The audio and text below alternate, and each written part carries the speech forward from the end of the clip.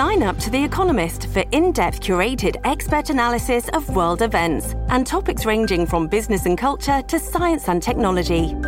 You'll get the weekly digital edition, online-only articles, curated newsletters on politics, the markets, science, culture and China, and full access to The Economist Podcast Plus. The Economist is independent journalism for independent thinking. Go to economist.com and get your first month free. Well, good afternoon and welcome to the midweek edition of the Oakley Show. Although I got to say, every day where it's beautiful sunshine and everybody just feels kind of like kicking back and, taking it easy on a patio somewhere. Every day feels like a Friday, doesn't it? I know it's the midweek, but it's got that Friday feel to it. And I know a lot of people have knocked off early to watch this World Cup of Soccer thing that's now tied and I guess going into extra time, as Danny was just mentioning. But, when they score, and this was indicative when the English side scored, there's a lot of lager that has to be replenished because they're throwing it around like in a 50-foot radius. Everybody's getting sprayed. So, you're not going to dress up when you go to one of these outings, right? Right. Because wear your beer gear. Pretty much. That's what it is. You're going to need a raincoat. A wetsuit. Yeah, just about. So you can wring it out and put it back in the cup. Kind of, sort of. Hey? I wouldn't doubt it, looking at some of these lager louts. But all right, well, that's gotten to be an interesting one.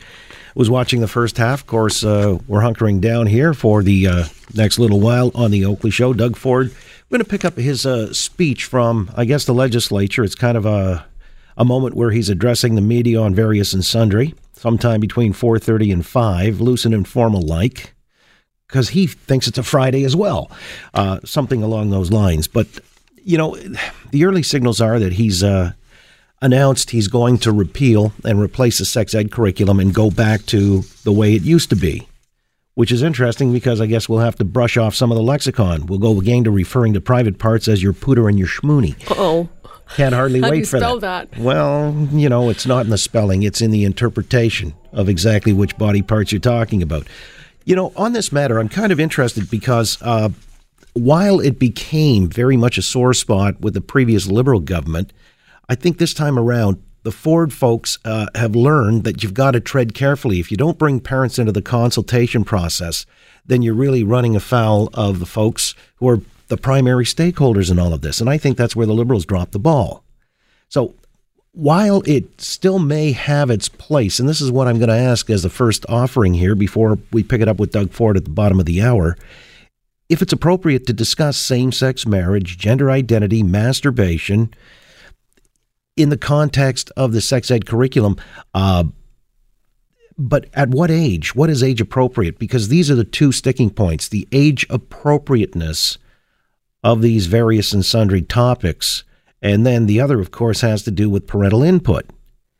And if you're overt, transparent, and you've done extensive consultation, I think you might still be okay. Now, that would trump everything else as a consideration, because what you don't want to look like you're doing is advocacy by stealth. And that's what it came across to many that the Liberals were all about. They talked about having extensively done consultation, but that was guff. I'm sorry, but it just didn't pass the sniff test. They had done it. They had rushed this thing through. They had assumed naturally that everybody thought like folks south of Bloor across the province, and it wasn't to be. And so it bit them in the arse. That's where a lot of the feedback or the blowback came from. So again, age appropriateness and consultation. If you get those two right, you might still be on the right side. Look, some of the things like online bullying, there are new realities. I get it that this curriculum has not been updated since 1998, and perhaps it deserves a do-over, but right now this is where the government is taking it, back to the future. Or do you think that's a fail going forward, that they need to speak these stark new realities to students as young as 6 and 7 and 8? Is there still a place for these kinds of topics, and at what age? And how much parental input is necessary here? Now, I get where you've got all kinds of things being addressed at the tender ages of like 8 and 9, LGBTQ2 and what have you. Two-spiritedness And when you get through with the 9-year-olds, you're going to explain it to Stephen LeDrew. I just remember when he was on. Well, no, I mean, he got kind of confused when he was on Fox News. This is what led to his firing, because he went on a competitor, so CTV said. But I mean, I remember him telling Tucker Carlson, when Carlson asked him, what does that mean, two-spirited? Well, it's neither fish nor fowl. And I thought, whoa, hang on just a second. Maybe it's important to teach the kids, but at what age?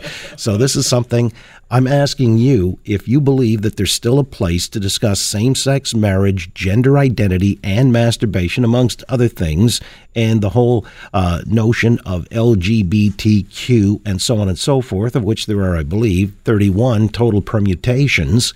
How deep a dive do we do on that? Is that important to be taught in a sex ed curriculum in Ontario? And would you be good with that if there were wide consultations with parents, the primary stakeholders, as I'm saying, and at what age? Or is this just a no-go zone to begin with? You don't want, as a parent, and your word, I guess, is going to count for something if they consult appropriately. Last time around, as I say, parents did not feel that they were given a hearing, not a thorough hearing.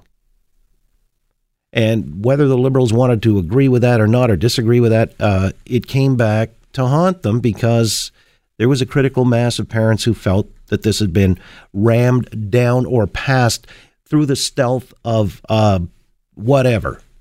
That's how they'd done it. And this is the other thing. You want to be transparent so it doesn't come across that there's any hidden agenda or advocacy of any sort. And to that point, conversely, you may want to understand that this is not driven by social conservatives alone. It's just a broad consultation that involves everybody, and it's extensive. And then at the end of it, we can make our peace with it and say, well, this is the way it works. There's been enough input over enough time that maybe it's not to your liking entirely, but there are enough people who have weighed in on this, and this is the conclusion we've arrived at. That would be the appropriate way to deal with this. You're not going to satisfy everybody 100% all of the time. But if you've got good intentions setting forth, and you don't sort of predetermine the outcome, which sounds to me what the Liberals were doing, and then, of course, they had the whole Ben Levin thing wrapped into that, which, the Deputy Minister of Education, and he's going away doing some hard time because of child porn accusations, and for which he was convicted. That's not a good thing. That sort of, it tends to sully the whole impetus of the program. So this is why I'm saying the Conservatives want to tread carefully on this, but they want to be meticulous. And if in so doing, they show transparency and good intentions, then at the end of the day, maybe there are parents who believe, even if they're social conservatives, that, yeah, maybe it's time to address certain realities. Online bullying has changed significantly since the last time this curriculum was rolled out in 98. That's a given. And so, too, have other such notions as gender identity, masturbation. Well, as far as I know, that's been around since the 70s, when some of us, my cohorts, first discovered it. So that's a kind of a thing that I would say, okay, it's appropriate, but at what age? Grade 1? No, don't think so. Again, as I say, if you're going to have to refer to the pee-pee, the pooter, or the schmoonie, then probably not time to introduce these other higher art concepts.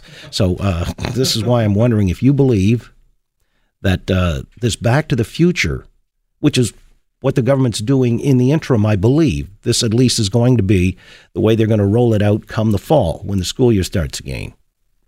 But is it the place that they want to be parked?